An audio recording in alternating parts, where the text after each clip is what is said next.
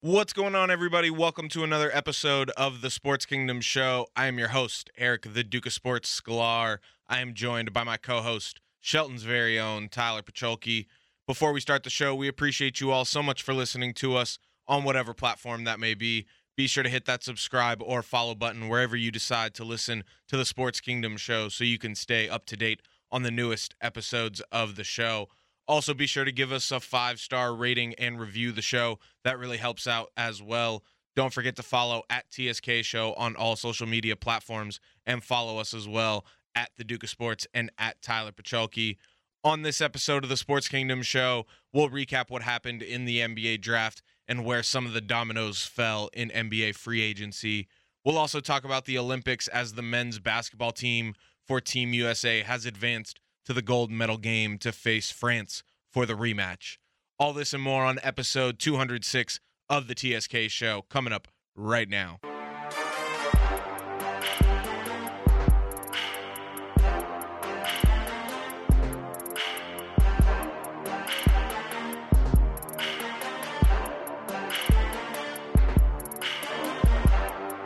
Welcome you to the Sports Kingdom. Kingdom feel the chord. Welcome you for the sports fans. Welcome you to the Sports Kingdom. Welcome you to the Sports Kingdom.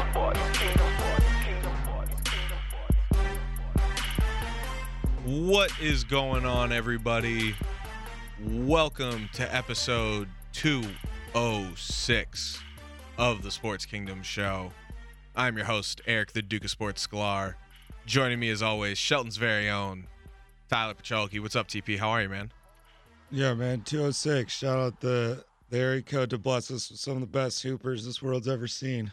Yes. I normally don't like to, now that we're in the hundreds and 200s now, actually, I don't normally like to say, 206 or 205 or Yeah. I've never liked that with the numbers because O is not a number. No. So I always like to say 206, 205, but because it's episode 206, it was only right that I said 206. It's all right with area codes. But Tyler, we were talking a little bit before, and we'll get into the NBA stuff in a little bit, but obviously I had to get your thoughts on the versus battle between the Locks and Dipset before we got into everything else tonight. Yeah. Versus has been great. I really enjoy them. It's been a great invention since COVID has happened, and obviously it started in COVID and all of that. But yeah, the way it's evolved now that people can actually dope. be there in person, it's cool. And it's been so good for all these artists as far as their streaming numbers just getting shot through the roof. But this was probably the best one. I mean, it was incredible. If you like rap, do yourself a favor and watch that versus. I don't care if you're 12 or 52. If you like rap, you're gonna enjoy that. You'll get something out of it. It's a certain type of energy you don't see, and it's really the energy that where rap was birthed from. Oh yeah, New York City. So in Madison Square Garden, in goddamn Jadakiss went off. MVP of the verses. That's an understatement. Now, who were you rooting for? Well, see, that's what I was just about to say. I like Jadakiss and I like the set for sure. Drip set is dope. Always been a fan, but me and my brother listened to a lot of Lux, a lot of Styles P, a lot of Jadakiss, and so I knew what he brought. But also, man, Dipset, the set is legendary. So they're going on tour together, I think, soon. Dipset and the Locks? Yeah, I think they're going on tour. Oh my goodness. Yeah, that's so I mean smart because just the ride off of the wave that this thing has created. This was the best one though. It was insane. It was so good. And I mean you got a lot of talent up there. Cameron, Joel Santana, Jim Jones. I think it was a little bit disappointing though, seeing the how unprepared Dipset was. There's no I mean, because these guys had it. I mean, these guys have, there's no beef there, but they agreed to. Jim Jones and Cam used to have beef, though. Yeah, but they're on the same team. They're on the same team now. Like they've always been on the same team, but Dipset has not been whole for a minute. Yeah. But I mean, I think that they agreed to like it could be chippy. I think their words were like they agreed to that. Oh yeah. You know, and that's where the energy comes from. It's just there's no way if you were Dipset, you knew Jadakiss was gonna bring it like this. No, Jadakiss came prepared, and what he did was very hard. I mean, the whole thing is you know he was really rapping up there. There was no TV tracks, no. Yeah, people can tell the difference. It's a lot easier to rap to your music, you know? For sure. How do you think we sing along to it in the cars every day and sound like shit when we're doing karaoke? You know what I'm saying? Like it's hard. It's not easy to do. But I will give it to Dipset. They brought some bangers too. For sure. I mean, there was bangers all night. They did it. They were classic as fuck. I mean, it was good. It was crazy to watch Jadakiss bully the stage like that for a while. But overall, it was a good night for rap. It was a good night for New York City. Yeah. And I truly believe if you're a rap fan of any age, you should watch. Yeah, definitely. Sit down and watch it like a movie because it's crazy.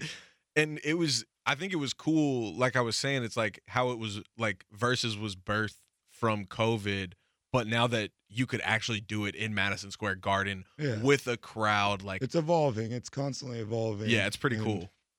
Yeah, it's super cool. But all right, we got a lot of NBA talk tonight. We're gonna have a lot of NBA talk next week. Wink, wink. Little foreshadowing preview for next week, obviously. But before we talk about the NBA draft, I gotta let you know that this episode of the Sports Kingdom Show is sponsored by J Diamond Estates. For all of your real estate needs here in the Los Angeles area, contact Jacob Diamond at 818-451-8539, or you can check out his website, jdiamondestates.com, DRE number 02068-311.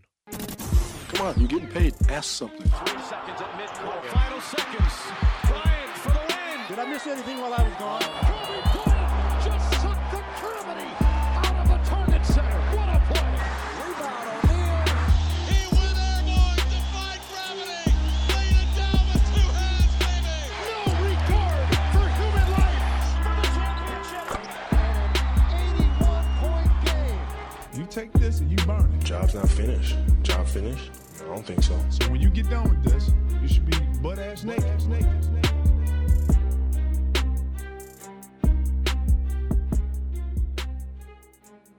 So obviously the big news here in Los Angeles, and I'll just get this out of the way first before we get into the NBA draft. Obviously the big news here in Los Angeles is the Lakers trading for Russell. Carmelo Anthony. Well, no, he signed. I'm just kidding. He signed with the Lakers, but the Lakers trading for Russell Westbrook and assembling the NBA version of the Expendables for their team this upcoming season. But like I said, we got a little foreshadowing and preview next week in episode 207 of the TSK show. We're going to have an episode dedicated solely to the Lakers season, how it ended, and then we'll obviously talk about everything that's happened after the season has ended in free agency and with the trade reportedly for Russell Westbrook, because we have Harrison Fagan scheduled to make his return to the Sports Kingdom show.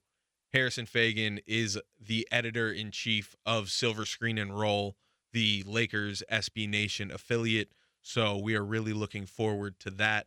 So definitely stay tuned for episode 207 of the Sports Kingdom show.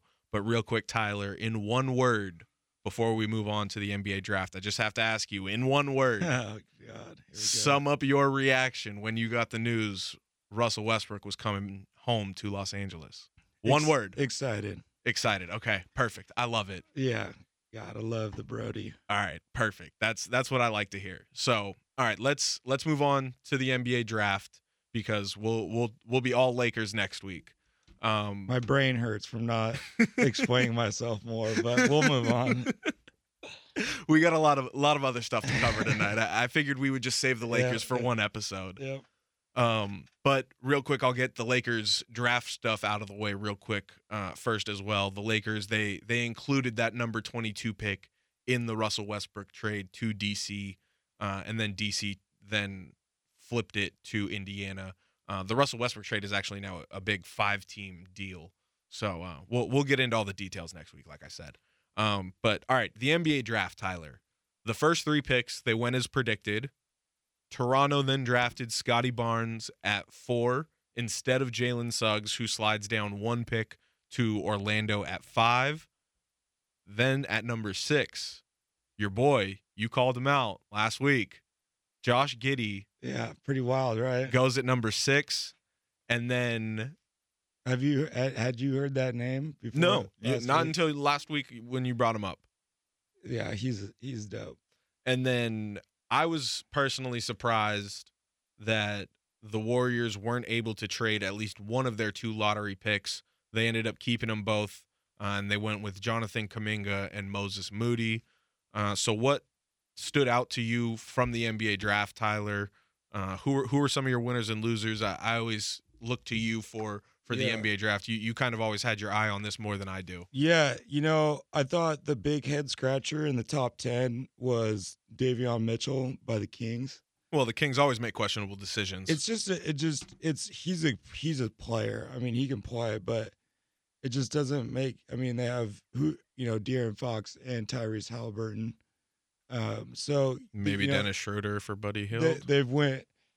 Well, I mean, they've went point guard in 3 of the last 4 drafts. They've went point guard, high. I liked the Warriors picks, for if they're going to keep them. They have this weird team with Wiseman, and Kuminga is a really lengthy, rangy forward, which the NBA is just made of. And then Moody is a scoring guard. He's going to be someone that can actually score off the bench for them and handle the rock. Bouknight dropping all the way to the Hornets. Obviously, I love the Hornets to play with LaMelo Ball. I think that's a good one because he's another strong guard. They can run 2 guard sets pretty well. And then to kind of go outside a little bit, I wanted to shout out to the guys or the guy that I said could be a late first round pick that I was excited to see was Josh Christopher, and he was reunited with his AAU teammate Jalen Green on the Rockets. So I thought that was super dope that of all the teams, Josh Christopher is going to go play with Jalen Green. One of the biggest kind of head scratchers of the draft, though, was Sharife Cooper. He fell. I really feel like a lot of teams made a mistake and panicked and took the guy that they had on their board. And for him to go to Atlanta is like so dope and it kind of sucks at the same time. I mean, he is a Trae Young type of player. That's his game. So in that sense, he's going to be great to kind of develop his career with Trae Young. But this is a guy that's definitely a first round talent. And I said before the draft, I thought he was the most likely to be an all-star outside of the lottery.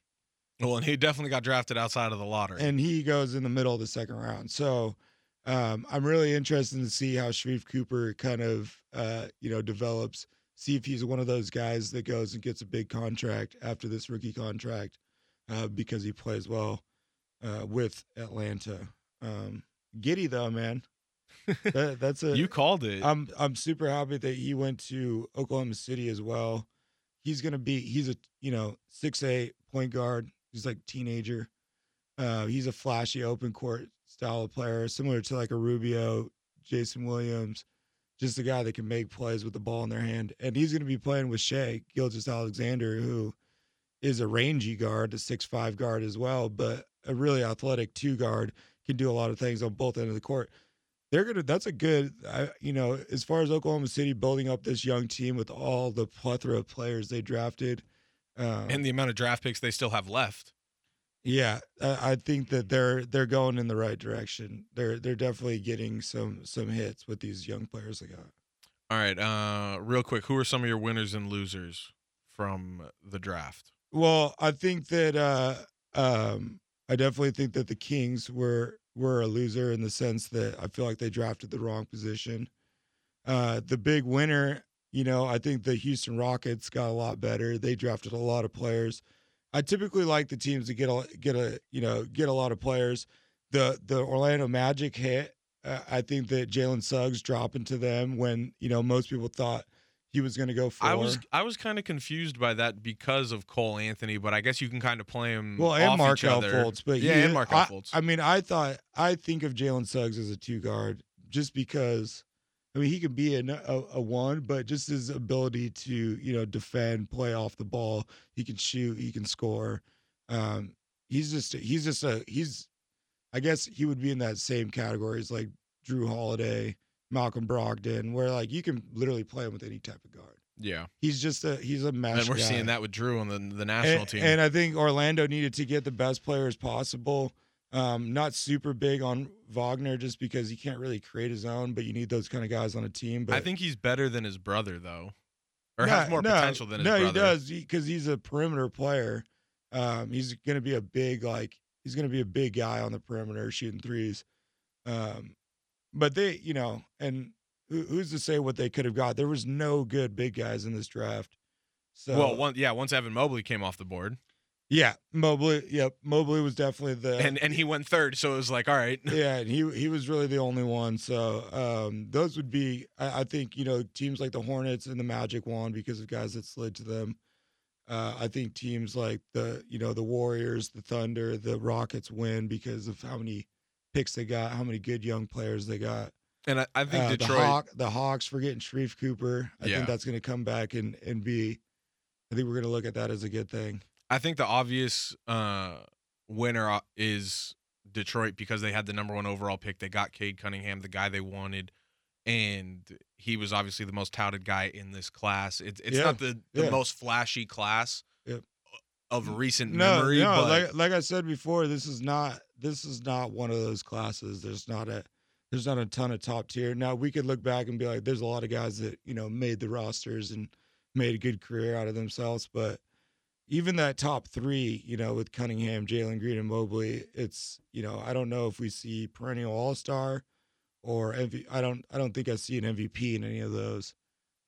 Are they good basketball players? Of course. Jalen Green's going to take this league by storm. He's going to be a superstar. See, that's what I'm interested to see is how these G League Ignite guys that got drafted, how they translate to the NBA game. Obviously, they were brought up in the G League Ignite system to play the NBA game, and they didn't go to college. I tell you what, because of it. But I tell you what, Amani Bates is on the way now. Yeah, he chose the G League Ignite team. I think the Ignite team's about to go off because seeing Jalen Green go number 2, seeing Jonathan Kuminga go number 7, seeing a third player being I forget, was it Isaiah Todd?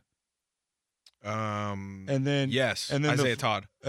Isaiah Todd getting drafted. So you got 3 guys, and then Deshaun Nix, who ended up not getting drafted. Right, he was the number 1 recruit going to UCLA. He's probably going to be on a team this year in some capacity. You know what I mean? And he's the 4th best. I mean, he was the 4th best prospect. So, Team Ignite, big winner on draft night. Definitely. I brought up Detroit. It was funny. We were talking last week, I remember, about Cade Cunningham, and we were talking about how he won Freshman Player of the Year, but he didn't win National Player of the Year. This was off the air as we were walking out after the studio. And they got them both. Yeah, the Pistons drafted Luka Garza, the National Player of the Year. That's a good pick. I like that pick. I think Garza is going to be one of those guys that figures out how to be a pro. If his foot speed isn't just completely trash, which I don't think it is, I think Garza is going to be a good backup center. And the Pistons have lengthy guards, so we'll see what happens. I'm not in love with their young guys, but we'll see how a Cade Cunningham and a Killian Hayes coexist. Yeah, but all right, let's wrap up the draft and move on to NBA free agency. Currently, it's 7:43 p.m. on August 5th. The free agency started on August 2nd. At 3 p.m. Eastern Pacific time, right? And it went off. Well, let's be real here. Woj and Shams had all of those tweets saved up in the drafts, and then as soon as the clock struck 3 p.m. or 6 p.m., wherever they were on the West Coast or East Coast, they just hit send on all of those. Yeah, there was a lot of information coming out. Yes. But we're not going to go in chronological order here. I kind of just have a list of the guys that signed the max deals that we'll talk about real quick, and then the breakdown of some of the teams, and then what they did and some other notable signings. So, all right, first, let's talk about Trae Young and John Collins. Trae Young, he agreed to the max extension with Atlanta for 5 years, $207 million. And then John Collins, who is a restricted free agent, he's coming back to Atlanta on a 5-year, $125 million deal. I think this is great for Atlanta. They are bringing back two of their core guys that got them to the Eastern Conference Finals this year. Obviously, we can talk about injuries or not, but they were in the Eastern Conference Finals this year, and that's a lot of because of Trae Young and John Collins, and those are two homegrown guys that they wanted to keep. Yeah, it was pivotal. I mean, Trae was a must. Sure. And then John Collins, it's good to see that they kind of doubled down on their guys. They could have easily let him walk, go get paid elsewhere. Yeah. They've got a ton of talent, but John Collins has a rapport and plays well with them, and he's a great high pick and roll guy. So he complements Trae's game nicely as well. So it's one less thing to worry about. Yeah, definitely. And Trae wasn't a free agent this summer. They were just taking care of business a couple of years early. And he was just getting his extension. The one I think Lucas is coming. Yeah, I mean it's gonna happen. It's gonna be a big one. Yeah. Lucas is gonna be probably record breaking. Yeah.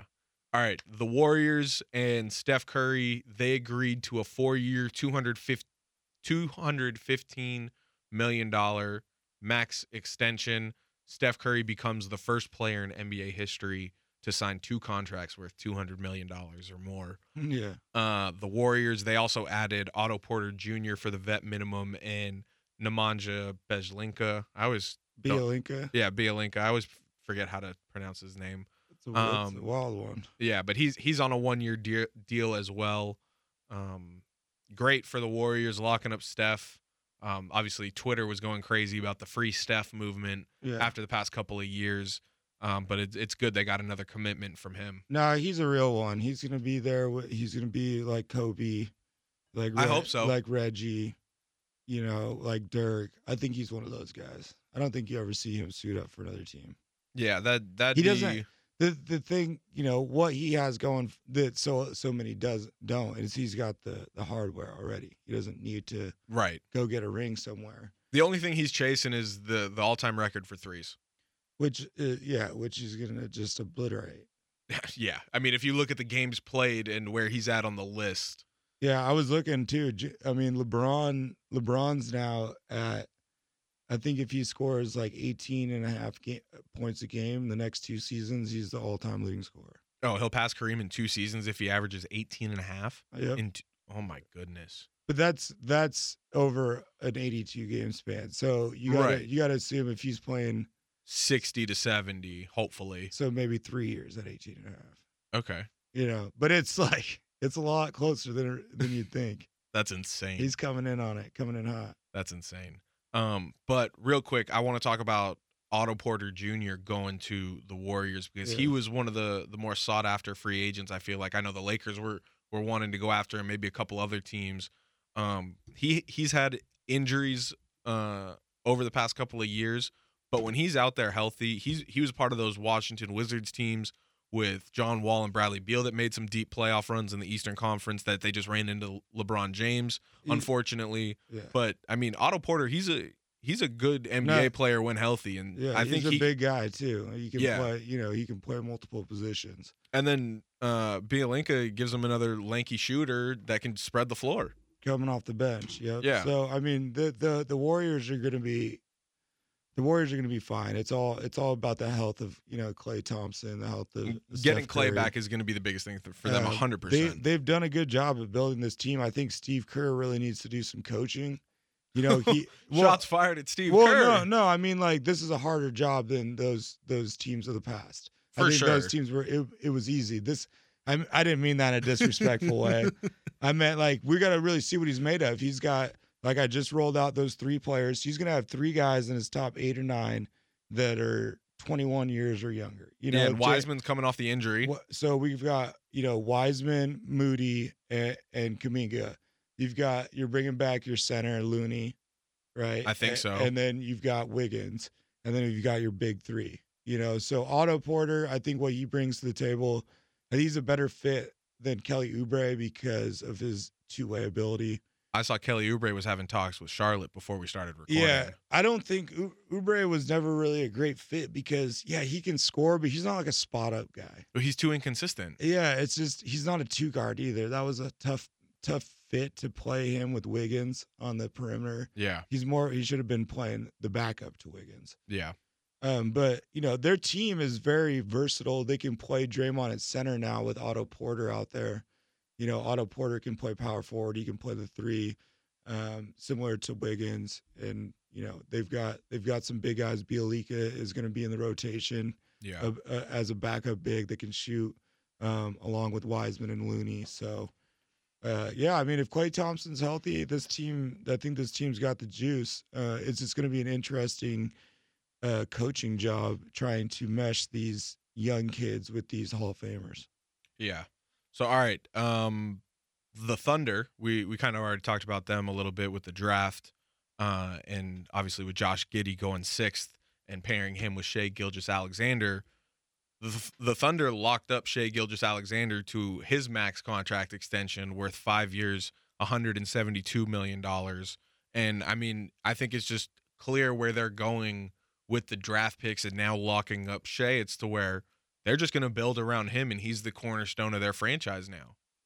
He's going to be they need him to be one of their 2 or 3 guys. You know, they got to obviously find some other guys, but you know, getting rid of Kemba, getting rid of Al Horford, you know, keep getting rid of their veterans. They're definitely loading up with young players. They're going to be throwing out a G League team essentially. I mean, they are young. I mean, that's that Alexander Podskolski kid. Yeah, he's a player. He's a 7-foot like ball handler who can shoot threes, and he could be one of these guys that looks so raw and it looks hilarious looking back. But if he grows into his body, he has a nice game. And you add people like Josh Giddey, who's great in the open court. You know, they've got some good young pieces and opportunities for one of these guys stepping up to be a superstar, because it looks like Shai is on the way of being a borderline all-star. Like, I think he could actually be in that Bradley Beal, CJ McCollum. Like, if he reaches his potential, that's where he could be. That's a good piece. No, I mean, I definitely think Shai Gilgeous-Alexander has a lot of potential and can become one of those maybe all-star, all-NBA type guys. Yeah. But, I mean, to commit 5 years to a team that's going through what they're going through, that's a lot to take on, but that says a lot about what he's willing to go through. It seems like they're going to try and actually, you know, win some games here in the next year or 2. Hopefully. They may not be out there trying to win games this year, but it looks like they're not trying to, you know, tank for years. Yeah. They don't need to because they have the picks no matter what. Right. They have the picks. They don't need to tank anymore. They've traded all their assets for those picks. They're not, you know, they're not hamstrung by their draft position. Exactly. Really, their draft position is dictated by how other teams do. Yeah, exactly. So I look for them to try to actually be competitive, and the Thunder is always the franchise that's throwing out better product than you'd realize. Yeah. So, all right, next thing on the list, we got – all right, Tyler, I know I've said a bunch already that we're going to talk about the Lakers and Russell Westbrook and all of that next week with Harrison Fagan from Silver Screen and Roll, but we got to talk about the other part of the trade in it, because there were some other names attached to this trade now, because like I said, it is a 5-team trade now. And I'll go through the details of the full trade right now, and so we can talk about the other pieces of it. But because mainly I want to talk about Spencer Dinwiddie. I was going to say the Bulls. You want to talk about the Bulls? We'll talk about the Bulls after this. Right. I have them in the team breakdown section. I wanted to get through all the max contracts first, and then Spencer Dinwiddie and the Wizards. Yeah, all of that. Yep. So, all right. this full trade it breaks down like this. The Wizards are going to receive Spencer Dinwiddie on a sign-and trade for 3 years, $62 million. They also receive Kentavious Caldwell-Pope, Montrezl Harrell, Kyle Kuzma from the Lakers. Then they get Aaron Holiday from the Pacers as part of trading the Lakers' number 22 pick to Indiana. So Aaron Holiday is also going to be a Wizard. They also get the draft rights to Isaiah Todd, G League Ignite guy. Yep. And cash considerations from Indiana. So Aaron Holiday. They got a whole damn team. Yeah, really. Fuck. I mean, they got a lot better. Yeah, the Wizards. They got a lot, but that Wizards team mixed with the centerpiece in Bradley Beal, Rui Hachimura. You got your young forwards with Rui and Denny. Yep. And then Thomas Bryant coming off of injury. They've got a lot going in the right direction for them. Yes. Now the Nets, because they're giving up Spencer Dinwiddie, they receive a pick from Washington, a 2024 second-round pick, another 2024 second-round pick swap from Washington, an $11.5 million trade exception, and the right to a 2015 first-round pick by the Spurs by the name of Nikola Milutinov, something like that. All right. The draft and stash guy? Yeah, draft and stash guy. A 2015 first-round pick for the Spurs. Yeah. So that's what the Nets get for Spencer Dinwiddie. They just wanted to get rid of Spencer Dinwiddie because he was a free agent. They just needed to make a sign-and-trade work. That's fair. All right. Now the Spurs, they get Chandler Hutchinson from Washington and then a 2022 second-round pick from Washington. The Lakers, they receive Russell Westbrook and 2 second-round picks from Washington. Pretty good for the Lakers. They have a good track record with second-round picks and obviously Russell Westbrook. We'll talk about next week. The Pacers, they get the rights to the number 22 pick, Isaiah Jackson, from the Lakers. So that's how the Spencer Dinwiddie sign-and trade breaks down. Isaiah Jackson was an old high school teammate of LaMelo at Spire. Oh, okay. All right, cool. Yep. I didn't know that. Just a tidbit for you there. There we go. But yeah, I mean, listen, we kind of already touched on it, but the Wizards, I think, minusing Russell Westbrook from the equation, what they got back, I think, is pretty substantial. I think it equates the value of Russell Westbrook, especially getting Spencer Dinwiddie in return. I think that backcourt of Beal and Dinwiddie is going to be something to keep your eye on in the East, especially if Dinwiddie comes back healthy from that partially torn ACL. Yeah, Dinwiddie's going to be wanting to come out and prove himself yet again, which he always has to do. And he's done it his entire career. Yeah, he's one of those guys. I mean, that is Dinwiddie. He's faced a lot of adversity in his career, and he's kind of blossomed into a player most people didn't see coming. That's going to be the only thing I worry about is like, how does he look coming back? Is Bradley Beal's head in it? Does he want to be in Washington? Because really, if Brad Beal is like on an FU tour and wants to take this Wizards team to the playoffs, he could probably do it. I mean, I think they have enough going on to where they could actually compete in the East. But it's all that whole ship's going to go by way of Bradley Beal's mindset, I guess. Yeah, and I mean, listen, Trez is on a 1-year player option that he had to opt into to be a part of the trade. So he's on a prove-it year, basically. And then I'm looking up how many years KCP has left on his deal. But Kuzma signed a 3-year deal last year, so you get at least 2 years of Kuzma in Washington, and you get this year and next year of KCP in Washington. No, they have a good team if Bradley Beal wants to be the number one guy.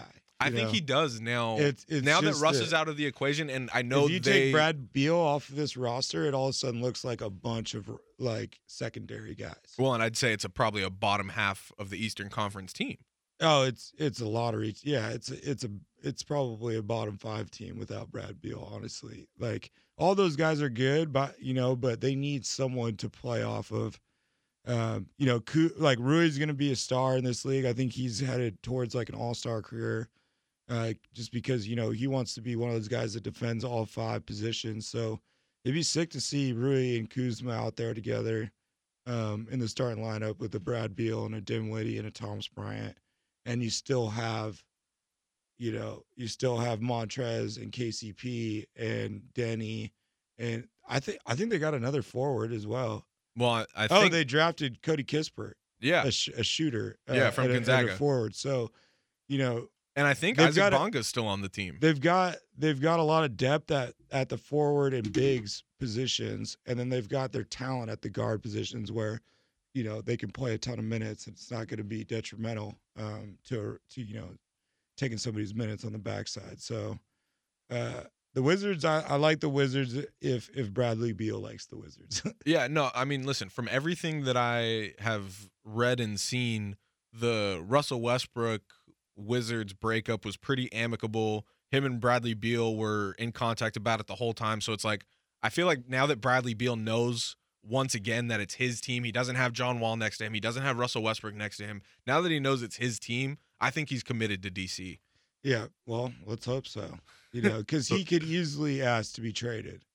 Oh, easily. And he has every right to. He could easily be, sought after in the market for a Ben Simmons or, whoever. Hey, whatever big teams are trying to still work. Golden State's. Well, and what's stuff crazy? Like that. What's crazy is the Wizards. They tried to flip Trez and Kuz for Dinwiddie before having to make this a 5-team deal. They tried to make it a smaller deal. Yeah. But Brooklyn didn't want Kuz or Trez, and so it's like we're not really sure if this is what Washington will look like come the start of the season. Yeah, because they do have a logjam of positions, but Trez, I feel like he's a guy that's kind of like, if you're one of these teams in the middle, he's not necessarily what you want. I think he's a title contender kind of guy now. He's got to be the backup center on a really good team. Yeah, and I mean, at least he's going to hopefully get an opportunity wherever he's at in this 1 year to prove going into free agency. I think he's gonna have a good year. He's gonna get a ton of minutes.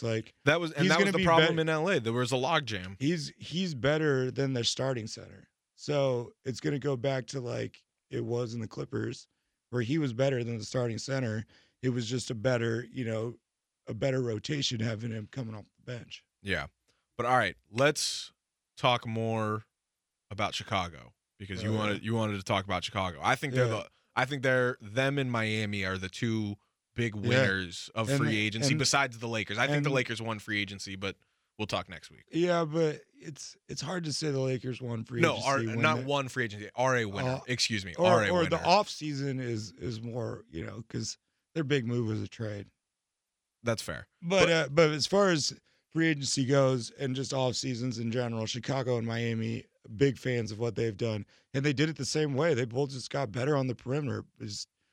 Just let's load up at guard and load up at wing and let's be ready to score with these these high scoring teams, these Philadelphias and Brooklyns and Milwaukee's. We're gonna have to throw up a lot of points. So Chicago going out and getting Lonzo Ball.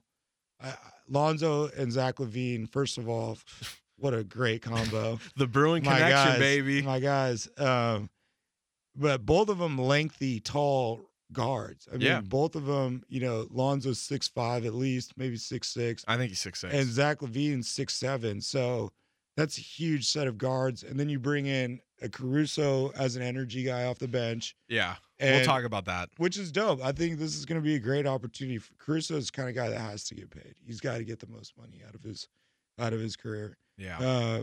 And then DeMar DeRozan being the other big addition for them, just another perimeter player to throw out there. So for them to be able to have guys like DeRozan, LaVine, and Lonzo on the court together, you've got a lot of scoring abilities, you've got a lot of length, and you've got 3 guards. So you got a lot of skill on the court. Yeah. And then to match that with a 2-time All-Star center in Vucevic. Yep. So you've got DeMar with a couple All-Stars, I think maybe 4. You've got Zach LaVine with a first-time All-Star. You got Vucevic, a 2-time potential All-Star. gold medal too. It's the Chicago Bulls are looking looking solid. No, I mean the Bulls, they've been in NBA purgatory for a long time. Yep. And I mean, realistically, since Jordan left. And Yeah. I think this I mean, those D Rose teams. No, those were winning D Rose the teams- East. Yeah, no, those D Rose teams were insane, but they didn't win a championship. And Yeah. when Michael left, the standard was championships in Chicago. Yep, for sure. And this team, the way it's assembled, I mean, they've locked up Lonzo 4 years, $84 million. They got DeMar on a 3-year, $85 million deal. And they gave Caruso 4 years, $37 million. I mean, they're clearly locked into this team. They made the move to get Vucevic mid-season, and that was clearly a move that they needed to make to prove to Zach LaVine that they were all in, because the rumors were already starting to swirl that No, Zach could leave. and it's disappointed they didn't make the push to make the playoffs with those guys. Right. But now, with the moves they've made in the offseason and with the way the East is set up, I think they could be a playoff team in the East next year. I definitely think they're a playoff team. They do need to figure out what the fuck they're doing with Markkanen. Well, You he's know, a restricted kinda- free agent. He's kind of like a wasted asset of theirs right now. He's not part of their future anymore. It seems like. And that was clear once Vucevic came. Yeah, and I mean, and it was like 1 year you're their guy, next year you're not. That's how it goes. So they move on from Markkanen, and I think this team is looking good. Yeah. But all right. And then the Heat. I was just about to transition to the Heat. doing the same thing, kind of doubling down on perimeter players and picking up a Kyle Lowry. And- Right. So they picked up Kyle Lowry, PJ Tucker, Markieff Morris. They locked up Jimmy Butler to the max, and then they paid Duncan Robinson. They bring back Victor Oladipo and Dwayne Dedmon. So you've got Oladipo, Lowry, Hero, Dragic. I mean, you've got a lot of skill. Like I said, you can play 3 guards and you have a ton of skill, ton of versatility. You can run Jimmy Butler and Duncan Robinson and PJ Tucker and all Morris. All those guys are like 4s now for you. Yeah. And those are hoopers. Those are basketball players.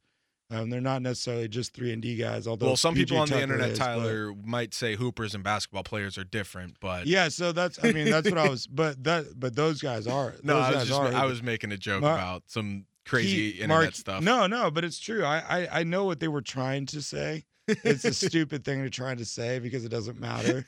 But there are basketball players and there's hoopers. Yeah. I mean, Cam Payne is a fucking hooper. Yeah. You know what I mean? Like, this kid knows how to put the ball in the bucket. And then you've got guys like Markieff Morris. That's a hooper. This guy can play 1 through 5. And I'm sad to see Markieff leave the Lakers too, but I'm happy he's going to a situation where he can be on a contender. No, that Heat team is going to be. They got some dogs down there. Yeah, that Heat team is going to be dangerous. The East is shaping up to look formidable. Well, the East might be looking better than the West right now. Teams like Boston better be nervous, because I don't know what Boston's doing right now. They've got the talent. Well, I mean, they still got. Well, okay. They still got arguably the 3rd best player in the East. According to my friend, maybe top 5 player in the East. According to my friend Nick Smith, who is the biggest Boston Celtics fan that I know, according to him, the plan is to dump salary this year so they can save up for next year to go after Bradley Beal next summer, so that locks up the Jays long term. So that's what he says the plan is in Boston. I'm not really sure if it's going to work out that way, but we'll just have to wait and see. But back to the Heat. I think the Heat are a real contender now in the East. I mean, I know they were in the finals 2 years ago now or not really 2 years ago, but 2 seasons ago. It was really 10 months ago. 10 months ago now. But they were in the finals against the Lakers, but they were disappointed to lose in the playoffs this year the way they did to the Bucks.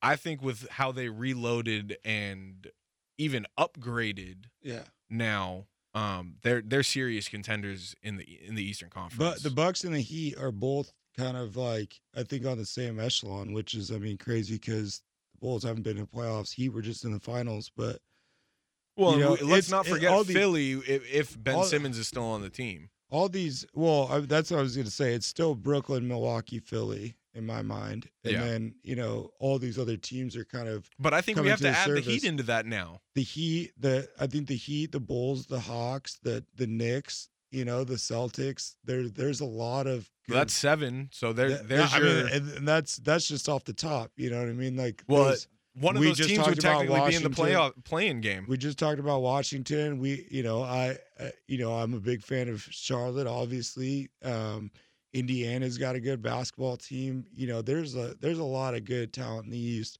It's if a Philly or a Brooklyn or Milwaukee isn't healthy, these other teams are ready to go. They're ready to take the mantle. All right, But it's Brooklyn all day. yeah, the East. well, yeah. But all right, let's go out west for a second. We'll come back to the East in a minute. You brought up Campaign, interestingly enough, just off the top. And He's a great example of a hooper, not a basketball player. My next team on the list, though, was Phoenix, and being able to retain both Chris Paul and Campaign. I think Chris Paul maybe took some money from Campaign because Campaign definitely deserved more with the way he performed in the playoffs and in Chris Paul's absence. But Chris Paul, he signed for 4 years, $120 million. It doesn't, it sounds bad, and even I clowned it at first, but apparently it came out that the third year is partially guaranteed, and then the fourth year is non-guaranteed. So it doesn't really look as bad as it sounds. And then Campaign, he got 3 years, $19 million. And then they're adding, actually, JaVale McGee on a 1 year, $5 million deal. So I like what Phoenix did, obviously keeping the core intact, retaining Chris Paul, getting Campaign back. Adding a guy like JaVale McGee is, I think, a solid move. He's a veteran guy. He's a champion. Mm-hmm. He's something that they were missing, I think, when Dario Saric went out. Yeah. No, the Saric got those minutes. He's McGee's a different type of player. Completely different type of player. But he's a good piece for them to be a backup center. He won't take away from DeAndre Ayton's game. And he won't take away from Saric because you can play Saric. Saric's a skilled big guy. Well, I think with the timing of Saric getting hurt, I don't think we see him for a while. Well, yeah, no, and that could be true, but it's just as far as that basketball team goes, that's a good pickup. And honestly, they probably didn't have any time to negotiate deals. I mean, they were in the finals, and then bam, it was free agency. So they didn't. I don't think this was a team that needed to do a lot, and they didn't. Right, they knew their objectives going into the offseason, and realistically, it came down to if Chris Paul wanted to play another year or another couple years in Phoenix because he had the choice. And he decided to stay. They paid him accordingly. This was his year. I just don't see. I don't see another. I don't see. That's what I wanted to get to. I don't see a window where they get back to the finals with Chris Paul. No, it's just, unfortunately not. It would take another guy, and that guy's not coming this year. Or it would take some more injuries. Which it would take a lot. I mean, it took a lot to get him there this year. So I don't see a scenario where this Suns team makes it back to the finals with Chris Paul. I think they're going to be a team that for the next 2 years with Chris Paul, they're going to be top 3, top 4 in wins in the West. Be a home court advantage team in the first round of the playoffs, and just probably not make it out of the first or second round. Yeah. So all right, let's go back to the East. You mentioned them when we were talking about some of the playoff potential teams in the East already. The New York Knicks. They kept D Rose, they kept Taj Gibson, they kept Nerlens Noel, they kept Alex Burks, they kept Reggie Bullock, and they add Evan Fournier and Kemba Walker. Now, let me just run through the deals real quick. Evan Fournier, 4 years, $78 million. Derrick Rose, 3 years, $43 million. Nerlens Noel, 3 years, $32 million. Reggie Bullock, 3 years, $30.5 million. Alec Burke, 3 years, $30 million. Taj Gibson on a 1 year, $2.7 million. And then the late addition, I believe yesterday, was Kemba Walker getting bought out of the remaining 2 years, $74 million left on his deal after getting traded to Oklahoma City for Al Horford and Moses Brown, who Boston has already traded again. But So Boston traded Kemba Walker to Oklahoma City for Al Horford and Moses Brown. Kemba gets bought out of Oklahoma City. He's now a New York Knick, and they signed him for a 1-year, $8 million deal. So Kemba's coming home to New York, which is cool. I'm just not sure what New York was really thinking with the rest of these deals. Well, what they're thinking is they have RJ Barrett on a rookie deal. So your second best player on your team is cheap. Oh, but they also So- also locked up Julius Randle for 4 years, 117 today. They just gave him the max. So Julius is your guy, right? For sure. So essentially, all all those guys that are getting like 10, 12 mil a year, they probably should be getting like 6 to 8 mil a year. You were able to give them that money because, for these next couple years, you've got RJ on a deal. Yeah. So that 20 million that you're not paying your second best player because he's not there yet. But they're going to have to pay him soon. No, yeah, but by that time, these 2 and 3 year deals are going to be done.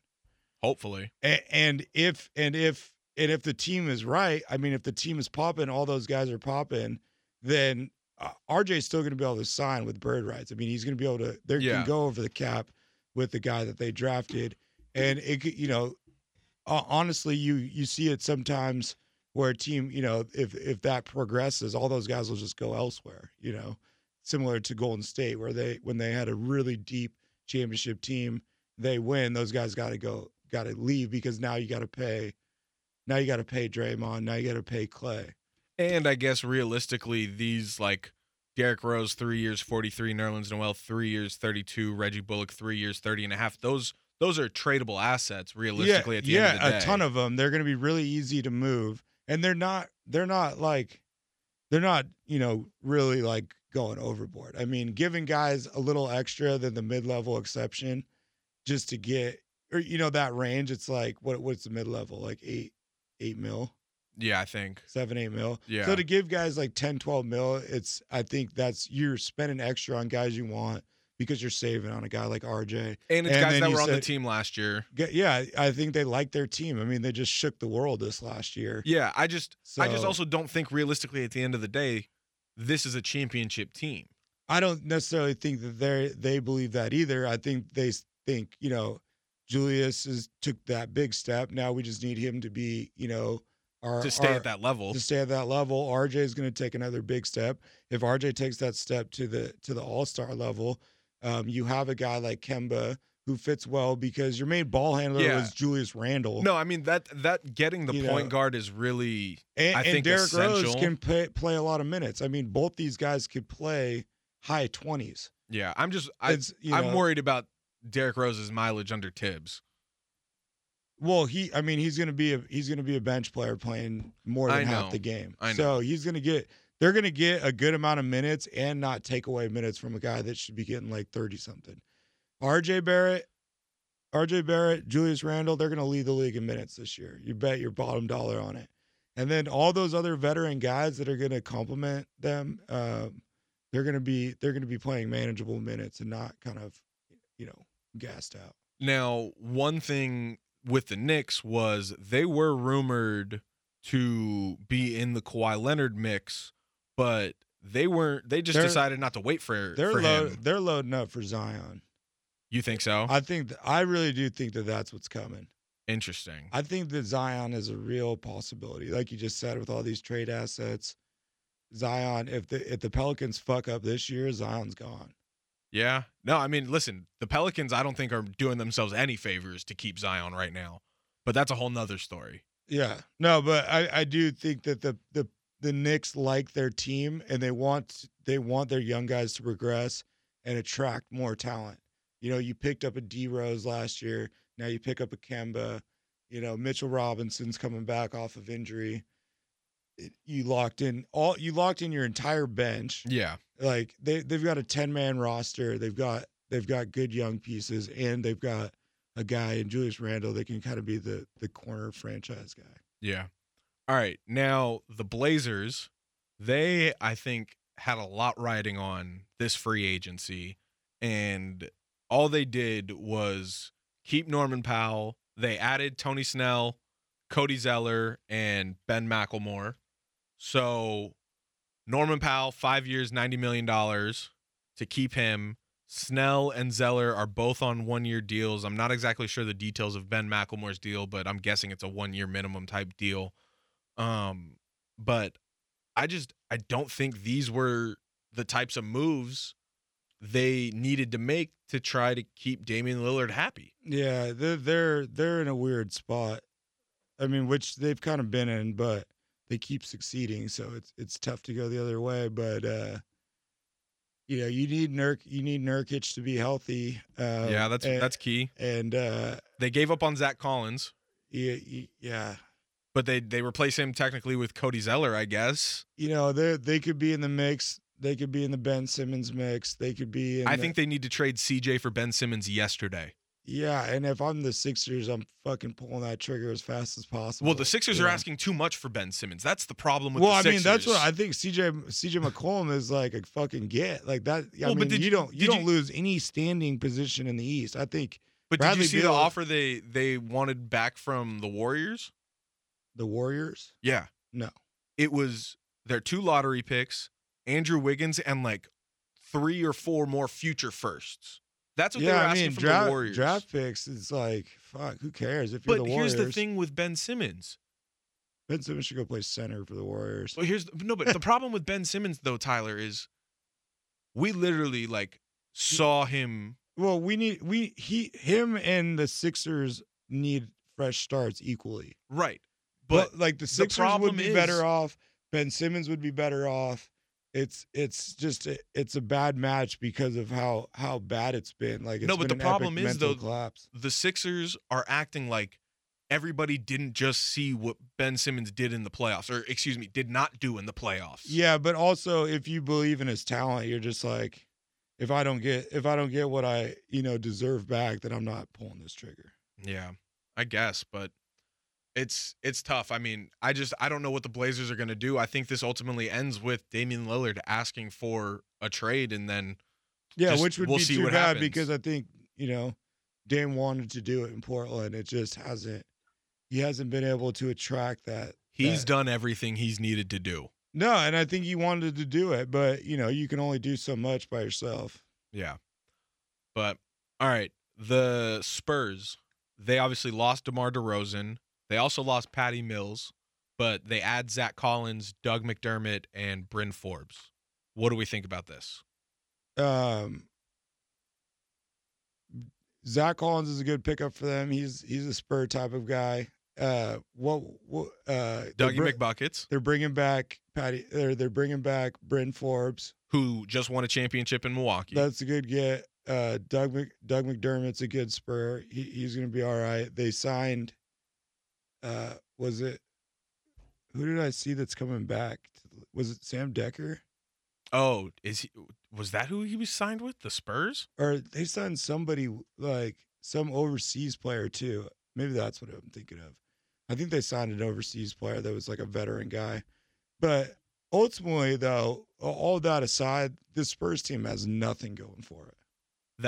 That's what I was getting to. It's just like this is the lottery. This is the lottery team. Yeah, this is the end. Yeah, it's over. There's nobody there anymore. DeJounte Murray is their kind of cornerstone piece to work around it, essentially. So they're going to put together a bunch of crafty basketball players out there, and Pop's going to try and do his thing. But yeah, it may be time for a new day in San Antonio.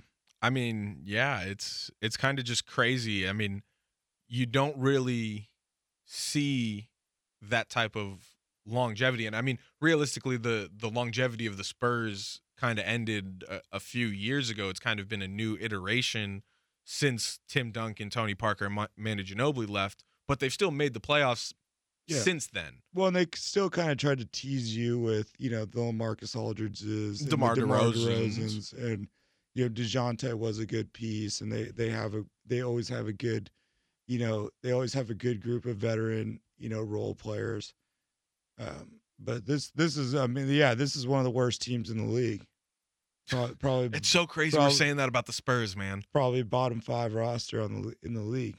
Man, that's wild. I mean, I think it's got to be a roster that's only the only teams it's better than is the Houstons of the world, the Oklahoma Cities of the world.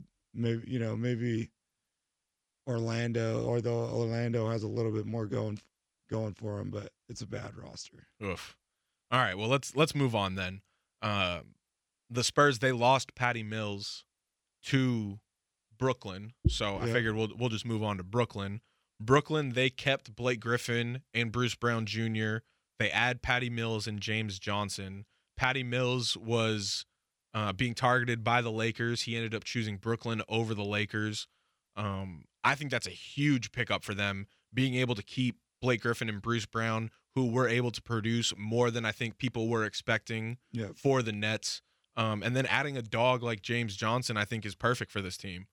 Yeah, Bruce Brown fits their scheme. He does things that he's like a small center. He's a roll to the rim type of player. Shoots, doesn't really take too many threes, doesn't create shots for himself on the perimeter. So he does the things that allow, KD to play center but float out on the perimeter. He's a good piece.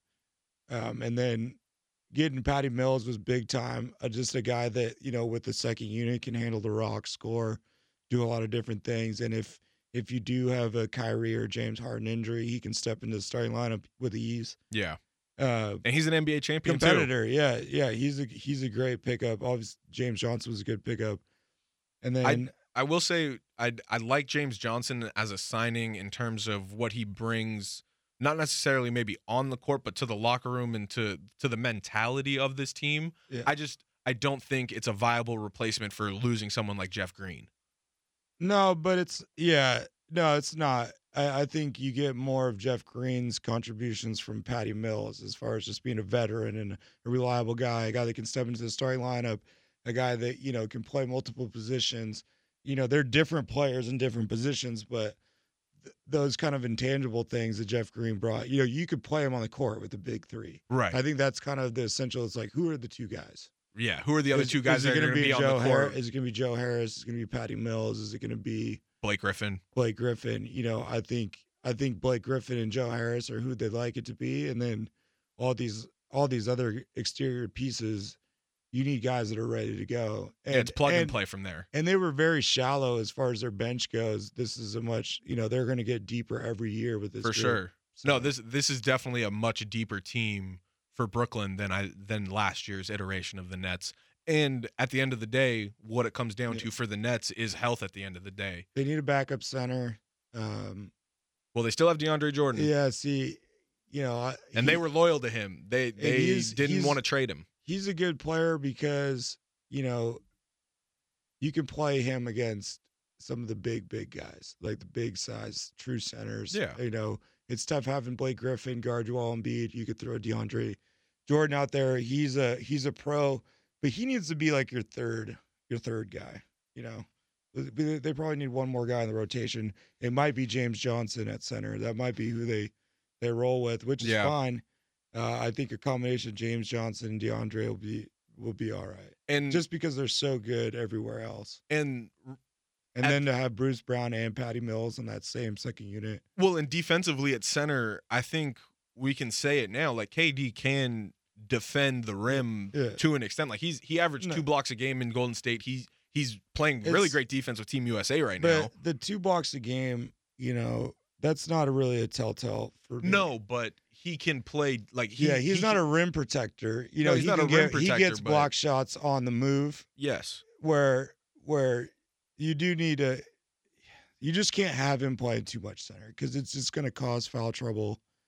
It's going to cause fatigue, and those are kind of the things that those are the bad things about that's why KD grew up trying to play the 3. That's why he says he's not 7 foot. I don't want to wrestle these big guys every possession, because those centers out there, those are big human beings, and when they lean on you all game long, it draws on your legs, and you don't have your legs have so much to do with your jump shot. If you're guarding those big guys underneath, wrestling for rebounds, guarding the post, trying to block shots, you're going to be in foul trouble more often than not. So they need guys they just need guys that can truly defend the rim. Yeah. Just not that KD can't. It's just like I don't know if I want KD playing. No, that shouldn't be his main focus. Yeah. But all right. We mentioned Jeff Green leaving Brooklyn. He went to Denver. That'll be the last team we talk about, and then we'll go through a rapid fire of some other notable signings. But Denver, they were able to keep Will Barton. They kept JaMychal Green, and then they add Jeff Green. So, I mean, Denver, they're trying to do whatever they can to keep their head above water as long as they can in the Western Conference without Jamal Murray. Hopefully he makes it back in time for a playoff push, depending on where they're at in the standings. But I just think without Jamal Murray, this team isn't the same. No, they're not a contender to like win the West. They're going to be a playoff team without. I mean, Jokic alone is essentially. No, Jokic is the MVP. Essentially, Jokic is a playoff team by himself, but they're not a real threat to make a deep run. I like adding Jeff Green though. No, this team, they were already kind of fit. They just didn't need to do too much or not, like that. In addition of Jeff Green, that's a good addition because he doesn't ruffle any feathers anywhere. They're still the same team with him or without him. Yeah. So all right, rapid fire. Some other notable signings, real quick. Jared Allen staying in Cleveland, 5 years, $100 million. They just drafted Evan Mobley at number 3 overall in this draft. I'm not really sure. They're going to play them together. I mean, Evan Mobley's going to play the 4. I guess this kid can play. Evan Mobley is a freak around the rim. But is Jared Allen worth $100 million? I think so. I mean, Jared Allen is one of the promising young bigs in the league, I would say. Outside of the top tier, so your Jokic's, your Embiid's, your Cats, like the top guys, I think Jared Allen is pushing to be in that second tier guys. Interesting. I just don't see him that way. I've always been a Jared Allen fan. I think he was a really good piece that it's too bad Brooklyn had to let go because he is exactly what they need. If I was Brooklyn and I could trade Joe Harris for Jared Allen or trade any of those other like supporting players for Jared Allen, I would. And I think that him and Mobley are going to be a problem. It's that Jared Allen can shot block, just like I said, and Mobley can run the court. And now Mobley's going to be, it's going to be off to the races. They've drafted good guards there with Darius Garland and Colin Sexton. And we don't know what's going to happen with them because there were rumors one of those two guys could get traded this offseason. Yeah, I mean that's a good luxury to have because one of those two guys is going to work out for you. So. They're different types of players, but they've got a couple young guards. Jetty's a nice wing, and then throwing Mobley and Jared Allen. That's going to be one of the better big guy combos in the league. They should let Kevin Love just go pick where he wants to play. Yeah, I think he ends up getting bought out at some point. Yeah, just go let him play in Boston or Portland or something like that. Portland would be a good spot for him. That's where he's from. Yeah. So that'd be But yeah, free Kevin Love, man. It's too bad to see this, like, the end of his prime went down like that. Yeah. But all right, next one. Tim Hardaway stays in Dallas, 4 years, $74 million. Obviously, he's been a part of the core down there for a few years now, so I think that's just them keeping their guy. And yeah, he's a good player. That's the right amount of money, but, I don't know.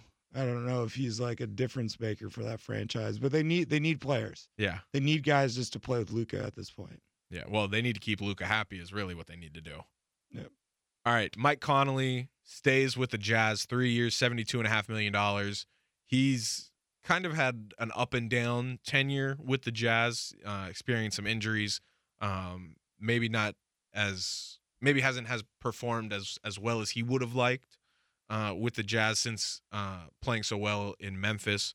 But I like this move for the Jazz. Clearly, they still think they're a contender in the West going to they didn't go to the Western Conference Finals. They lost to the Clippers. Yep. See, I got my memory this week. Yeah. Last week, no, the Jazz got better, I think. They picked up Hassan Whiteside. Yeah. Who's like, I mean, when you bring a Gobert out, you put a Whiteside in. It's like that's 1 for 1. Not 1 for 1, but like you're getting a really quality player for your quality player. Typically, there's a huge drop off. That's like you're essentially getting that exact same skill set. Another big, 2 true centers. They picked up a Rudy Gay and Eric Paschal. Another. Yeah, they traded for Eric Paschal from the Warriors. Which, Ingles plays a perimeter game, and Royce White is a more undersized but Paschal forward. and Donovan Mitchell were teammates. So to get, I think those are good. Those are like, you need those like more of those power forwards, not power forward in the sense of like old school fours, but power as in like built, they can do a little more things on the defensive end, rebounding wise, than like a Royce O'Neal, who's smaller than those two guys, and then Joe Ingles, who is there. He's a big guy, but he plays the perimeter. Yeah. The Jazz got better. They're gonna be another top 4 seed. All right. Richaun Holmes stays in Sacramento 4 years, $55 million. I think the Kings' These are the kind biggest of moves it's just hard to judge in the moment because it just so often than not it's like hinders you, or it's not a player that's going to be part of your. I just think that team was number sooner. 1 on the Kings list was to keep Richaun Holmes. Which is which is weird, but I think they're another team that's trying to build themselves to trade. Yeah. Gary Trent Jr. staying in Toronto, 5 years, $53 million. There's rumors that Pascal Siakam might be on the move. They obviously traded Kyle Lowry. So I think Gary Trent Jr., they're going to try and keep him and try and maybe make him a focal point around, I don't know, OG Anunoby. Yeah, I don't know what Toronto's doing. Toronto had a weird year. I wouldn't try to jump to judge Toronto too much. They had to essentially play away games the entire season. Yeah, that was tough. So Van Vliet is a player. Siakam's a player. But if Siakam's on the move, what do they have? Well, I don't. That's where I'm like, man, it would seem weird for him to be on the move. He's a super valuable piece. He's a legit all-star caliber 4. He can play against guys like Durant, Giannis, and Ben Simmons in the playoffs. And Chris Boucher is a rising center. I think in this league, he's going to be a player. So to pair OG, Siakam, their new kid Scotty Barnes. Sorry, I was looking up Siakam trade rumors just so I could have it confirmed. 9 hours ago, apparently, Jake Fisher from Bleacher Report, the Blazers and Raptors have talked about swapping CJ McCollum and Pascal Siakam. I wouldn't trade Siakam if I was Toronto, but if you got your opportunity to get a CJ McCollum, then you kind of have to do that. That's the caliber you're looking at. Anything less, it's like, no, I'm going to keep my guy. He's going to be someone we can lean on in the future. Yeah. All right. Devontae Graham signing trade to New Orleans for a 2022 lottery protected first round pick from the Hornets, and he signed for 4 years, $47 million. Obviously, New Orleans needed a point guard with losing Lonzo Ball. We kind of already talked about them trying to keep Zion happy too. It's not looking good. Yeah. I don't understand this move. Their roster, I think, got worse, even though they're trying to do some schematic things. But to lose Lonzo Ball, to lose Steven Adams, you only get in return Devontae Graham and Jonas Valanciunas. Yeah, that's not really. Yeah, I mean, Bouknight, or not Bouknight. That's the Hornets. That's the other ball team. But and the other New Orleans team. Yeah. But the Pelicans, man, I don't know what they're gonna do. I've never been a big BI guy, so like BI to me is not someone that's like a legit number 1. I think he could be a number 2. Is he the right number 2 for Zion? Maybe. I think they're actually, he could be. He has the ability. They're really just missing a point guard. But the rest of that team is just like all of a sudden not very impressive. Yeah. But no, they're just really missing a point guard, and I don't think Devontae Graham is the point guard for them. When you had Bledsoe and Lonzo and Steven Adams, and they still couldn't make it work, and Josh Hart and BI, and you had all those guys around Zion, that seemed a little better. But yeah, it's not looking good. I think this team is destined to lose Zion now. Yeah. All right, TJ McConnell staying in Indiana, 3 years, $32.5 million. I think this is a good move for Indiana, keeping one of their core guys, obviously. So, yeah, I mean, I think it's a good move for TJ, staying in Indiana, getting paid like that. And, yeah. Yeah. No, I mean, the Pacers are going to be one of those teams that's Probably, like I would like to say I think they're in the play-in tournament. Like, yeah, I would like to say they're on the outside looking in, but they always play better than you think. You know, they play well together. If they can keep Miles Turner healthy, Levert and Brogdon. yeah. You know, it's Sabonis, Sabonis. all-star, so they have good players. You could easily see that team in the playoffs. Yeah, and then the Milwaukee fan favorite Bobby Portis staying in Milwaukee 2 years, $9 million. He was a fan favorite on that championship team. I think it's pretty cool that he's staying in Milwaukee. He could have gone elsewhere for more money, maybe, but yeah, he chose to stay in Milwaukee. I think he had the best year of his life. So yeah. All right. Andre Drummond signed 1-year minimum deal in Philly to back up Joel Embiid. Kind of funny with what he was rumored to be looking for at the start of free agency, and how his tenure with the Lakers ended. That's how it goes though. When you want to play, like that's kind of the risk you take with he is a starting center in this league. And if the Lakers are in the championship or win the championship, it's a completely different story. Yeah. You know what I mean? Now all of a sudden he's worth a lot. Yeah. So, I mean, Anthony Street Clothes Davis, I think. Okay, stop it. I think he cost him. I think he cost them a lot of money. No, Andre Drummond. Drummond. I'm not saying. I'm not saying Drummond. No, Not saying Tyler. Drummond. Do not call Anthony Davis Street Clothes Anthony Davis. Hey, when he's in street clothes, man, that team doesn't win. He's played more games in his career than Kawhi Leonard has. Kawhi is the same. He's in the same bracket of street clothes style. Then why doesn't he get that kind of flack? Because he's got jewelry with a couple different franchises now. And I AD know has jewelry after putting up one of the most historic runs as a center big man in the league. Yeah, and Kawhi did it 10 years ago.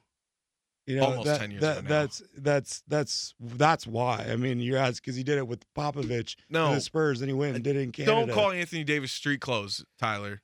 He's only street clothes when he's in street clothes. All right, he's on the court. He can be the brow. He's the man. It's the off season. He is the motor of this Laker team. If he is not on the team, they're not winning a championship. If he's not on the court, they're not winning a championship. We'll talk about the Lakers this next year week, or Tyler. last year. But what my main point was, why I brought him into the mix, and same with Schroeder. These guys bet on themselves. They bet Schroeder. They bet on themselves. They bet on their value, and they knew that if they go and play for the Lakers and they win a championship, that value that they're seeking, they're going to get. Yeah. Now they hopefully knew that there was a risk involved. If Schroeder you don't dug win himself his own grave. He's different than Drummond, I think. I think people are being too hard on Schroeder. I think the guy bet on himself. I got respect for that. He knew what he wanted to be. He wanted to get to the point where he was a starting point guard in the NBA. And he proved he's not. He got that, but he went all in. You know what I'm saying? He passed up the money because he felt like this is my one opportunity to get this value that I think I'm at, this $100 million or whatever it was that he wanted that he said no to. He said no to 484. Yeah, no, and I think, and at the time, I said he's betting on himself, and if they win the ring, he's going to get more than that.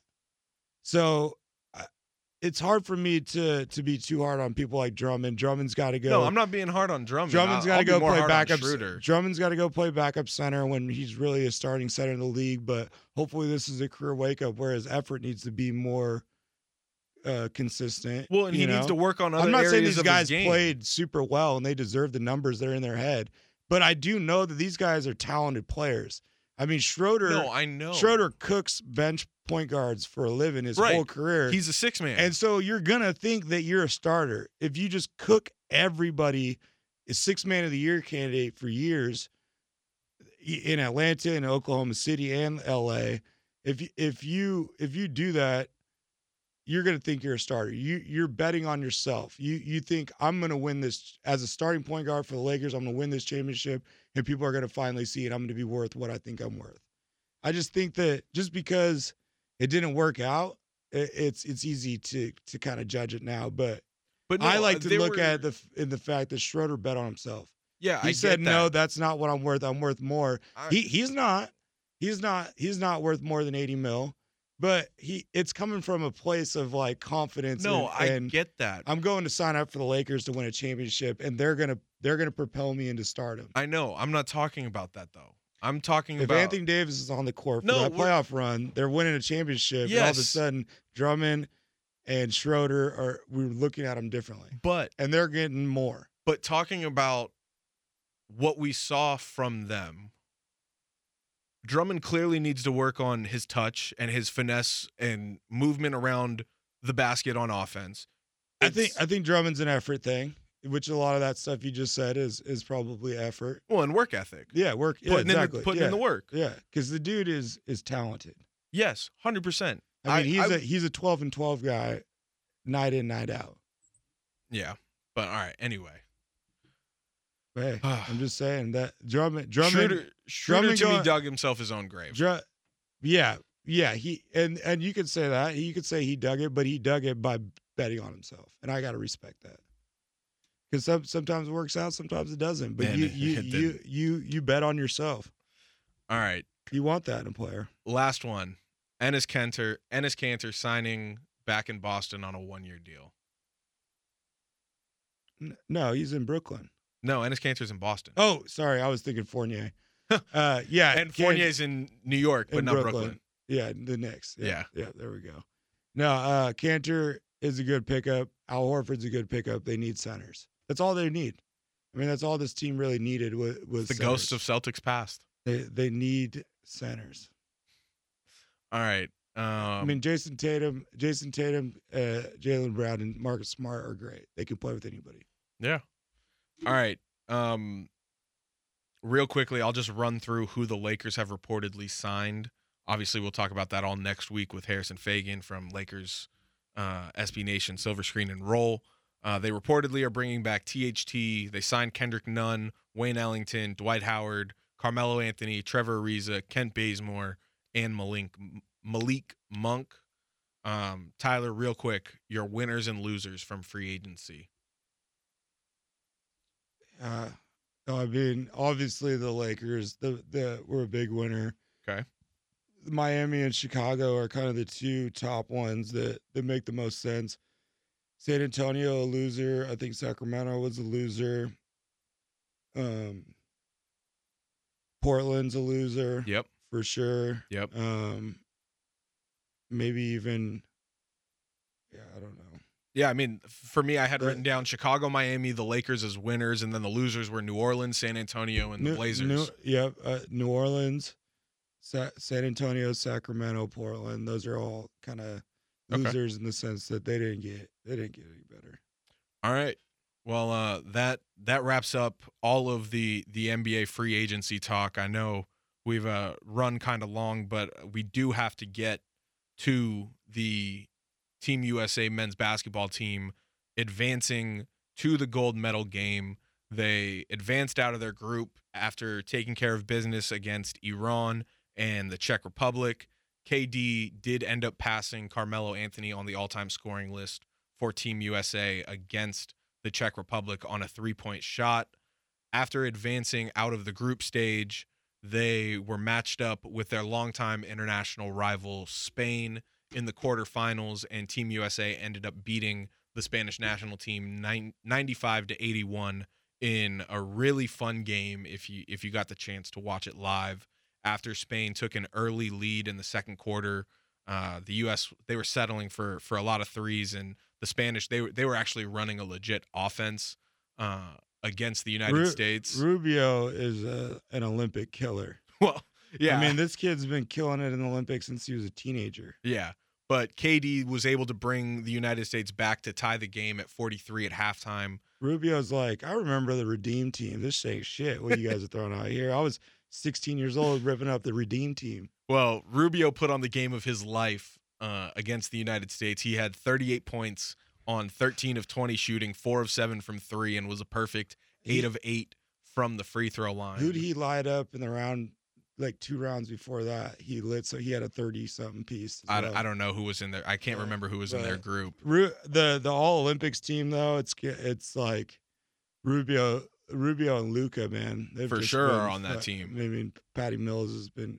playing great, but Yeah, Rubio's really been. I think Rubio and Luka have really been the bright spots in the Olympics Yeah. as far as individual play over even any American.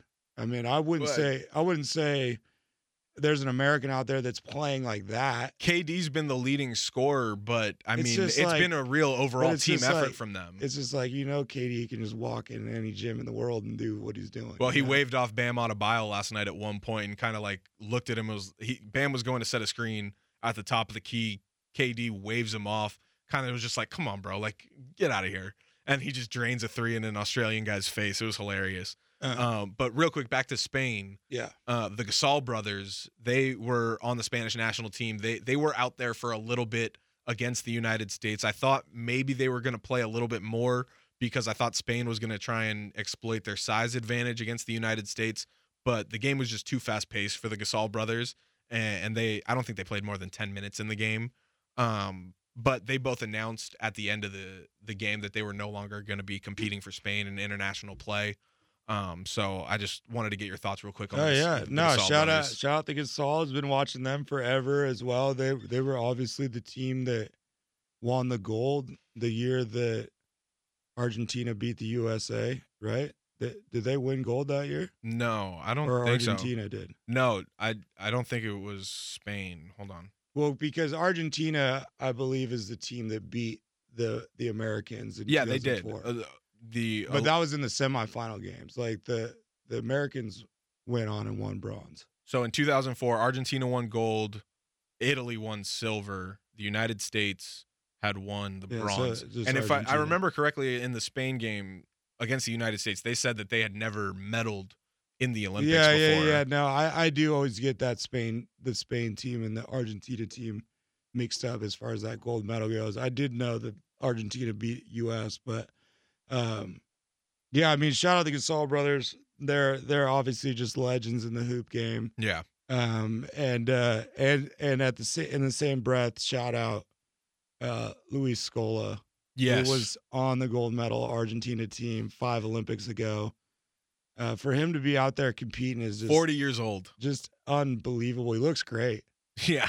He looks like he looks like an old man, but he looks strong as ever. He's still out there hooping. He's still out there hooping. Dude, it was in the golden era of that Argentina team they were so good. Oh my goodness. So shout out those guys for sure. Mark, Pau. Another Scola. throwback name on the Spain team was Rudy Fernandez. He was still out there. Oh yeah, no, I mean that Spain team to me, that Spain team is one of the most like memorable hoop teams in recent Olympic history. They have a gang of NBA players. Yeah. Now, in that game for Spain, the United States, they were once again led by Kevin Durant. He had 29 points, 10 of 17 shooting, 4 of 7 from 3, and a perfect 5 of 5 from the 3-point line or from the free throw line, excuse me. And he really put the exclamation point on the game with a steal and then a dunk at the end of the game. Or it was a blocked 3-point actually. It was a blocked 3-point shot, and then that led to a fast break dunk, and that really put the exclamation point on the game. And then they faced the Australians in the semifinals, and in the Spain game, they came out cold shooting to start. And then in the semifinals against Australia, the United States once again came out cold. They shot 2 of 13 from 3 in the first half, but they were able to go on a 14-4 run to close the half and the score at the halftime was 45-42. And Australia had at one point built a 15-point lead, but then the U.S. goes on that 14-4 run, and then they really capitalized in the third quarter. Yeah, Tyler, yeah, take it away. Yeah, they outscored Australia 32-10 in the third quarter to take the score to 74-55 heading in to the fourth quarter, and they just never looked back. And they ended up winning the game 97-78. Australia basically started waving the white flag with just about under 4 minutes to go, putting in their subs. KD had 23 points on 10 of 19 shooting, only 1 of 7 from 3, but he had 9 rebounds, 2 steals, and a block. And he really led the team on defense for the USA in the second half as well, and really picked up the intensity. Devin Booker had 20 points, 7 of 10 from the field, 3 of 5 from 3. Jason Tatum hit a bunch of big threes in the second half in that third quarter. He was 3 of 6 from 3 with 9 points off the bench. And Drew Holiday has been having a phenomenal last couple, like 3 weeks of basketball, winning the NBA Finals. And then with how he's been playing in the Olympics, he had 11, 8, and 8, 1 steal and 1 block against Australia. So they're on to the gold medal game, Tyler. Of course. We never had a doubt. Some other people did. No, I mean, I understand the doubts, but you got to understand how much better these guys are than the comp. I mean, they have no chemistry, no offensive fluidity. You know, these other international teams been playing together forever. They have offenses. They've got roles on the team. We're just a bunch of all-stars going out there and just winning gold every year. Well, and we kind of already talked about it. I mentioned how Spain was running a legit offense against Team USA, and that's one advantage I think I've noticed from Team USA's opponents in the first half of their games, because Team USA's really been a second-half team in this tournament, but their opponents really get into a good flow of their offense in the first half. The roles are big time too. You know, like there's more there on these international teams. You know, Joe Ingles and Patty Mills have these green lights they don't have in the NBA. These international teams are on a completely different, and they have guys that are ball handlers that don't look to shoot, and they have guys, you know, like it's just a different game, and they kind of spread out their stats differently. There's not such high usage rates and ISO basketball.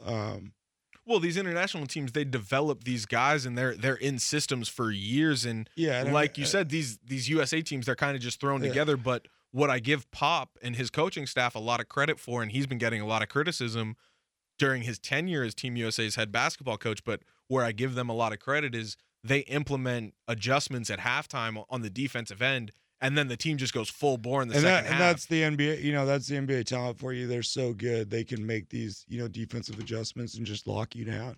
Yeah. And then you mentioned how this team doesn't really have a lot of chemistry. I mean, a lot of doubt was being cast this team's way after the loss during the exhibition games to Australia, and then even more so when they lost to France in the first game of group play in the Olympics. But people got to realize, before the Olympics, Team USA usually gets like a month-long camp in Vegas. Yeah. This team had Devin Booker, Chris Middleton, and Drew Holiday show up at 1 a.m. on game day after flying 16 hours from the West Coast to Tokyo, literally 2 days after the finals. And then they show up at 1 a.m. on game day versus France. Drew Holiday ends up leading Team USA off the bench with 28 minutes in that game. They ended up losing, but now we see where they're at and how they're playing. All this team needed was some time together and off the court. And that just shows you how good they really are. It really doesn't take much. You get these guys on the court, they're superior players. Yeah. So they are going to be facing France in the rematch. Getting it back. Yes. And I know this is what the players wanted. I know a lot of people out there wanted Slovenia and the USA to face off in the gold medal game because of Luka, and Luka losing to France. That was his first international loss with the national team for Slovenia. Yep. So that was a big deal. It was with the triple dub. Yes. But France versus United States, that is, I think, what Team USA wanted. Yeah, no, you want to get your revenge, and this is a loaded basketball team. I think it was them or Australia. I think are kind of the two. Now that, you know, we've seen all the Olympic play. I think Australia and France were really the two killers, you know. Yeah. Slovenia is not necessarily that great of a basketball team. They just are. They have Luka. But Australia was missing Aaron Baines against the United States. He was a scratch late. Which is a big one because, you know, their backups are not NBA guys. And the biggest weakness, I think, for Team USA is their center play. Yeah, Baines would have been nice to play against Bam. You know, he does that for a living. Yeah. So, all right. I do think that basketball, you know, something that would help is having a team, you know what I mean? Like having a group of guys that you kind of rock with, and you have additions and subtractions, but maybe having a guys that have to sign 4-year deals to show up, you know, every summer for 4 years, at least for a certain tournament or certain like check-in stuff, like almost like Army Reserve, you know. Well, I think kind of gets tricky with all of the top tier all-star superstar guys like LeBron. Steph Curry. It does. We NBA is our first priority. That's why it's always been tricky this way. There's a lot of, you know, we could go like the younger guy route or something different, but the other thing I wanted to say was I I'm surprised the NBA hasn't done it. Or, and I'm sure FIBA tries to do something, but it would be dope to get like the World Cup of basketball. Well, they do the FIBA World Cup. I know, but it's not the World Cup. I'm talking the World Cup of basketball, not FIBA's basketball World Cup. I'm talking about soccer's football. Well, that's FIFA. Football, whatever you want to call it, soccer, football. The World Cup, that atmosphere, that intensity, and that pride. If they had something to say that was like Well, exactly. An Olympic gold medal is more prestigious than a FIBA World Cup. In basketball. Yes. But in soccer, it's not shit. You know what I mean? Like, I don't think an Olympic gold medal means shit I don't to think so. A soccer team like it does a World Cup. Yeah, I would agree with that. And it would be cool to just see this, see this big event every 4 years in between the Olympics, if 2022, 2026, stuff like that. That's why I think, maybe the NBA running it would be different. And having, sort of like a contest of champions, a World Cup for basketball, and, really try to push the pride thing and try to get, just a craziness around it and get the best guys. Like, go out there and get year one. We're going to show you that it matters because we're going to come out with, LeBron, Steph, Anthony Davis, Kawhi. We got them all. You know what I mean? Like, all of them are going to rock with us. Well, and we're going to blow everybody out by 50. We haven't had that since the Redeem team. No, exactly. And I mean, we've had really good teams every single year, even if they're not the Redeem team level or the Dream team level. Well, every single year is a good team, but this was the worst one. Yeah, and we're still going to win gold. Yeah, I mean, I don't see how with the way like that bronze team, I think would beat this team. Yes. That bronze team had Kevin Garnett, Vince Carter, Allen Iverson. Yeah, Gary Payton. They had the whole squad. But, I just think it would be cool to make some sort of world event that could, Well, they just need to up the FIBA World Cup then. Yeah. I mean, they got to make it something crazy. I don't even know necessarily how you would do it because it would all have to be, soccer's ingrained in so many cultures across the world, but now basketball is kind of right there. It is, you have like an Africa stuff leading into the basketball World Cup. You have the South American stuff leading into the basketball. You have the Europe and the Asian teams doing stuff to lead, and then you compile. Well, they do that, but they just, it's just hard, I think, to advertise it to the American audience. Well, the Americans don't give a shit, so no one gives a shit. As far as like the world of basketball, like if the Americans aren't doing it, then it's like, all right, you guys are like, they're having this big tournament for second place. Well, and it's like, we don't put out the same type of team for the FIBA World Cup for the Olympics. We put college kids out there. Yeah. You know what I mean? It's just, it was just a thought I was having watching the basketball game, just thinking about the World Cup and how like soccer, that really, I would say the World Cup and the March Madness tournament are like, no, those are pinnacles. Like they're the greatest like tournaments in sports, and it's all about pride. That's where the greatness of those two things come from. Yep. But all right, you got any shout outs before we get out of here? Damn, I did just have one, but let me think on it. All right. Well, no, it just escaped my mind. I had a good one. All right. Well, I'm gonna welcome to Los Angeles, Max Scherzer and Trey Turner. The Dodgers made a huge trade at the deadline with the Washington Nationals, sending prospects Keibert Ruiz and Josiah Gray, the Dodgers' two highest-ranked prospects, as well as two other prospects for Scherzer and Turner.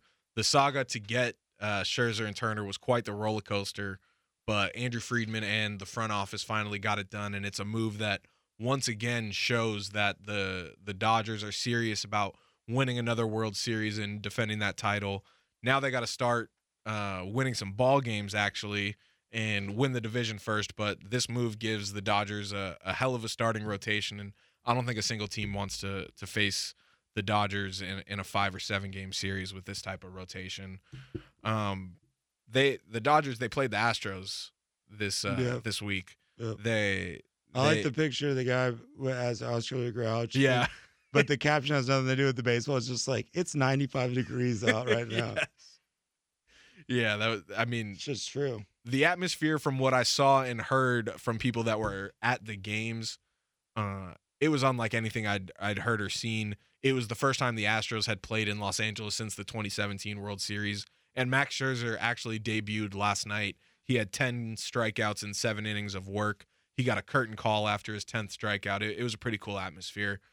So that's my shout out. Tyler, did you remember yours? I did. I forget. There is a big UFC fight on Saturday. Oh, there we but go. It's the one that I'm not watching because I think I'm going to shout out the heavyweight champ of the world, Francis Ngannou. They're putting his belt up for an interim belt in this fight. So you're on protest. You're on strike. Yeah, I wish I could watch it, but yeah, I don't like it. I don't like it. I'll probably end up watching highlights.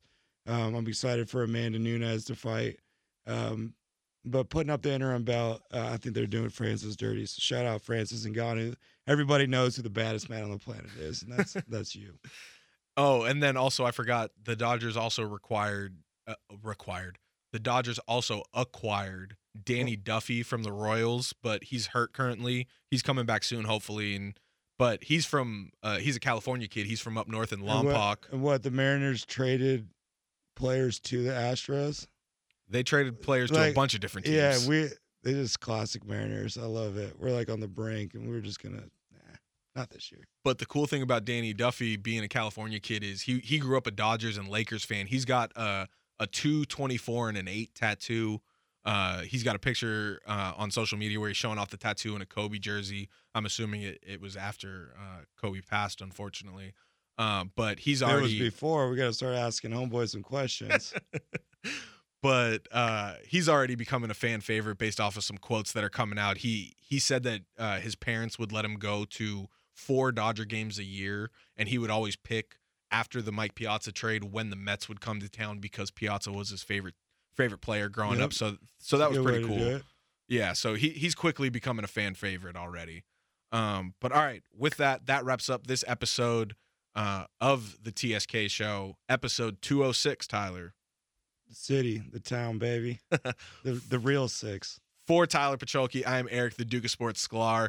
Be sure to rate, review, and subscribe on Apple Podcasts, Spotify, the iHeartRadio app, or wherever you decide to listen to the Sports Kingdom show so you can stay up to date on the newest episodes of the show.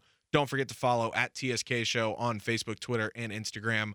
Follow us at the Duke of Sports and at Tyler Pacholke. We appreciate you all so much for listening to us. Stay tuned for the next episode of the TSK Show. Peace.